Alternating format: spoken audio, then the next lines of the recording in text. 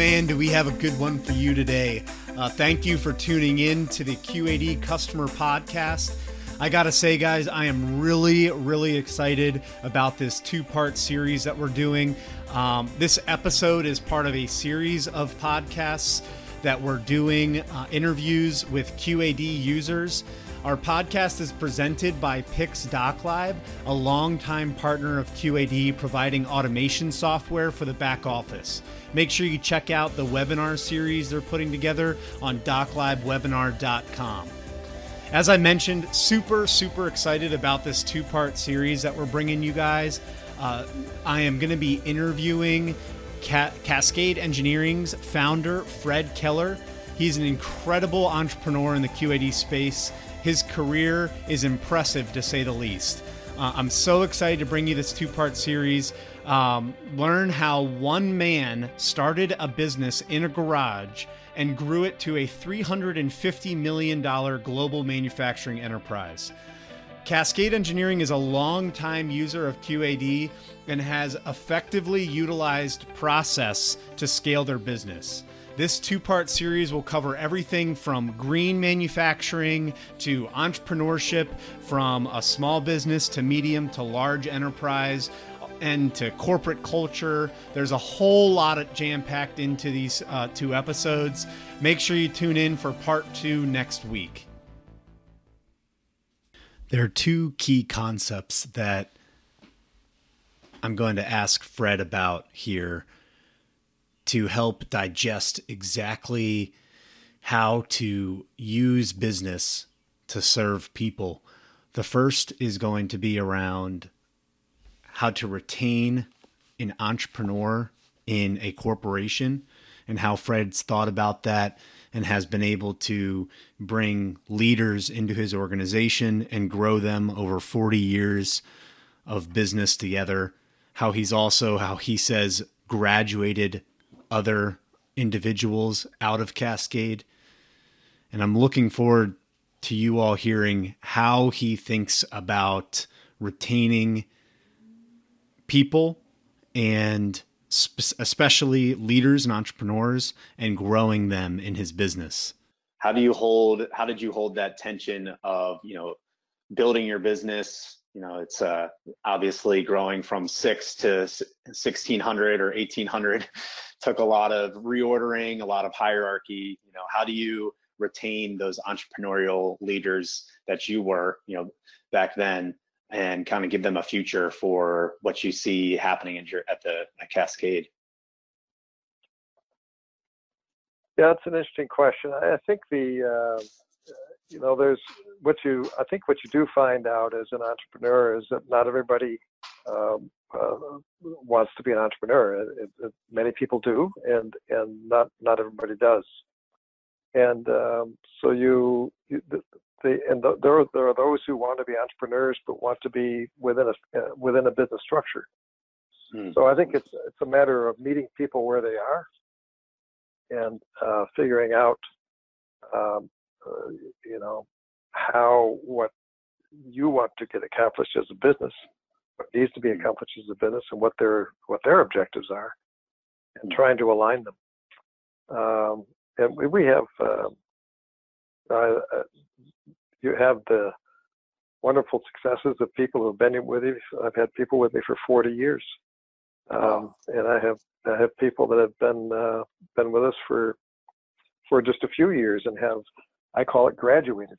They found something that they really enjoy doing. An example being Mindy Asasi. Mindy was with me for about, I think, 6 years. Young, aspiring leader that wanted to move on, and she went on to work for our customer, Herman Miller, and then went to work for a major hospital.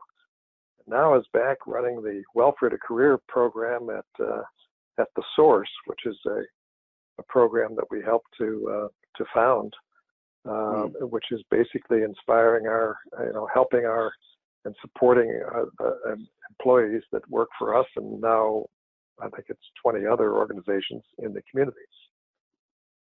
And so I like to think of those folks as being graduates of Cascade. They've cut their teeth there. We helped. They did a great job for us, and we did some great work in helping them. And we celebrate their growth together. So it's a matter of aligning interests and supporting each other. Secondly, we're going to talk through a approach to business that I'm going to call the Keller approach, but it is quite unique when you think about the landscape of corporate America and the various tendencies that we may have as a capitalistic nation. But without getting too political, I do want and am excited to share Keller's approach to business and how he seeks to serve communities and people instead of serving himself and simply the bottom line that is comprised of profit to the business and what business can expect to solve and affect in society in a more general way. So excited for him to break down his approach and for you to hear how he decides to approach business. If we're truly going to have, I mean, the fact is that we have a capitalistic system now that has resulted in tremendous disparities. And these disparities can't continue. I mean, half of the Americans live basically paycheck to paycheck. They have they're basically technically insolvent. They don't have $400 in the bank. They couldn't raise $2,000 in 30 days if they had to. And this notion that a rising tide floats all boats just doesn't work. It hasn't worked. We've had this experiment going on since the 50s, where that basically was the promise. Following the Second World War and the tremendous expansion of our economy during the 50s, when basically the United States was a roaring economy because of its the rest of the world was on its heels trying to just repair the damage that was done to their societies. And we were the only Western democracy that was really doing anything of any size, and the whole promise was, if we just grow our economy, everybody's going to be just fine. And it started out that way, but it hasn't really developed. If you take all of philanthropy in the world, it's a drop in the bucket compared to what the gross domestic product is of all the businesses are in the world. And it's in the same with government. It's still just a fraction of what of the power and the muscle that business has. And the notion that we have this, businesses create this little pile of junk, which then the governments and the nonprofits go to work on to solve or to fix. That just is a crazy notion. I mean, we just got to stop making the pile of junk in the first place. Yeah. And that's that you can find that little pile of junk in many different ways. You can do it. You can talk about human misery, or you can talk about pollution. You can talk about all the. There's a concept where people talk about all the costs that are not put into our products, and those are things like air pollution. It's free to pollute, but it causes costs elsewhere in society. And if we were to have all of those costs put into our pricing of our products, we wouldn't pollute, and we would not have those secondary costs in society. So it's just an example of how a business can, in fact, work without these additional costs being put on society.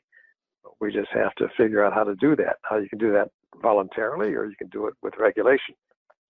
there was an article, I don't know if you ran across it on Inc. magazine, that the title of it was "Regulate Me." I never said that, but that was the title of the article, and they could get that from what I was saying. But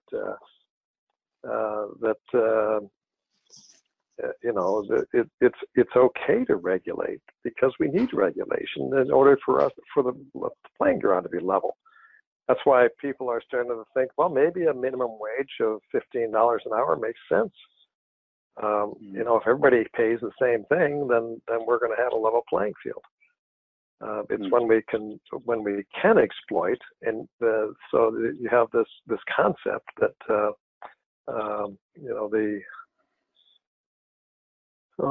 let me think about that. What do you call it? Do we call it the prisoner's dilemma, or do we call that where you have defectors, basically? The idea that if everybody, it's tragedy to the commons. So that if everybody is relying on a common grazing area, and they all agree that as long as they just have so many cows on that grazing area, they'll be fine. But then one farmer puts one more cow on it, and then another farmer puts another 2 cows on it, and pretty soon you've got a collapse of the grazing area, because everybody has kind of been trying to get one more cow in that grazing area. And that's the tragedy of the commons, is that we've got just so much commons to deal with, and if we continue to just take and take and take from that area, we'll have basically nothing left. And we're not on the edge of a precipice right now, but we certainly are seeing the results of what we've done. And if we don't change, we're going to, the rate of change is happening so much faster today than it was even 10 years ago, that things can happen so much faster than we think. As I'm going through and making these voiceovers for you all, re-listening to this interview with Fred, I am just astounded with his perspective on business, and I'm super, super excited to have him as a part of this podcast. I wanted to insert here a little bit of a background on Fred, his background with his father, and the entrepreneurial spirit that is obviously evident in the way that he does business, and a little bit unique in the corporate America today, as I mentioned earlier. But very excited for you to learn a little bit more about him in the next minute or so, and also realizing I'm probably going to end up splitting this up into 3 parts because there's so much to digest. But hope you've enjoyed it so far, and here's a little background on Fred. I was born and raised in Grand Rapids. Went to high school here, went to college at Cornell University, and undergraduate degree in material science and engineering. Spent 6 years at Pratt & Whitney Aircraft as a metallurgist, and went to night school there. Started at the University of Hartford, and then went to a night school that Rensselaer Polytechnic Institute opened up in business, and they had what they called a master's in business management at the time. It was not an MBA per se, but same sort of subjects. And got graduated from there in 72, and moved the same year to Michigan. My father was in the tool and die business, and I set up shop next to him as the manufacturing arm of that business, and started the business in 73, and I've been growing it ever since. Yeah, I figured it would be good to kind of take a big leap backwards here, look at the inception. I know you said you were working at Pratt & Whitney, and I think you told your father at one point that you were number 87 in line for a promotion. Sounds like a rough guess at the time. Yes, right. Can't believe everything you hear, but or read. Yeah. But so, what kind of led you to that initial step and stepping out on your own? I grew up in a rather entrepreneurial environment. My father was always in business for himself to speak of. I mean, he right after the Second World War, he opened up a manufacturing business and grew it to about 400 employees in about 10 years and sold it to a larger company and became their sales manager. And then I didn't like work doing that, so he became a partner in a aluminum foundry, and then his partner is not pulling his weight so much, so he decided to actually buy one of his clients who was absolutely bankrupt at the time in 1965 roughly, and I happened to work for the company as a tool and die company as an apprentice in the summer before he bought it. I worked for him the summer after he bought it. And that's where I coined the phrase that my father and I wouldn't want to work for my father. He wouldn't want to work for me. But then I went to school. And I graduated from school and started Pratt & Whitney. And so I just kind of grew up in that environment of my father always doing his own thing, and I kind of enjoyed that prospect, and I certainly had that in mind when I was getting my master's in business. And when the opportunity to actually, after the war, the draft finally wound down about that time, and I was able to make sure that I wasn't going to necessarily be drafted. I had a wife and a child at that point in time, so I was not anxious to be shipped off to Nam. Yeah. And I enjoyed the opportunity of coming back to the Grand Rapids area. I learned later as a parent that your parents enjoy having your own kids around. So that was maybe a reason for them to encourage me to come back. But my dad gave me a little loan and then introduced me to the banks, and that was it. Rest is history. Yep. I think it's worth noting that the tool and die business he bought for $1, right? Exactly. And, that's crazy. But that was because it was totally underwater. And back in those days, out of pride, he didn't take it through bankruptcy. He simply, paid the suppliers and paid everybody what they needed to be paid, and managed to increase prices and get the right business in there. The guy was a bad businessman. Wow. He took it over from, but he paid him a pension and was able to turn the business around. So, wow, that was he knew how to make a business work. Yeah. Wow, that's incredible.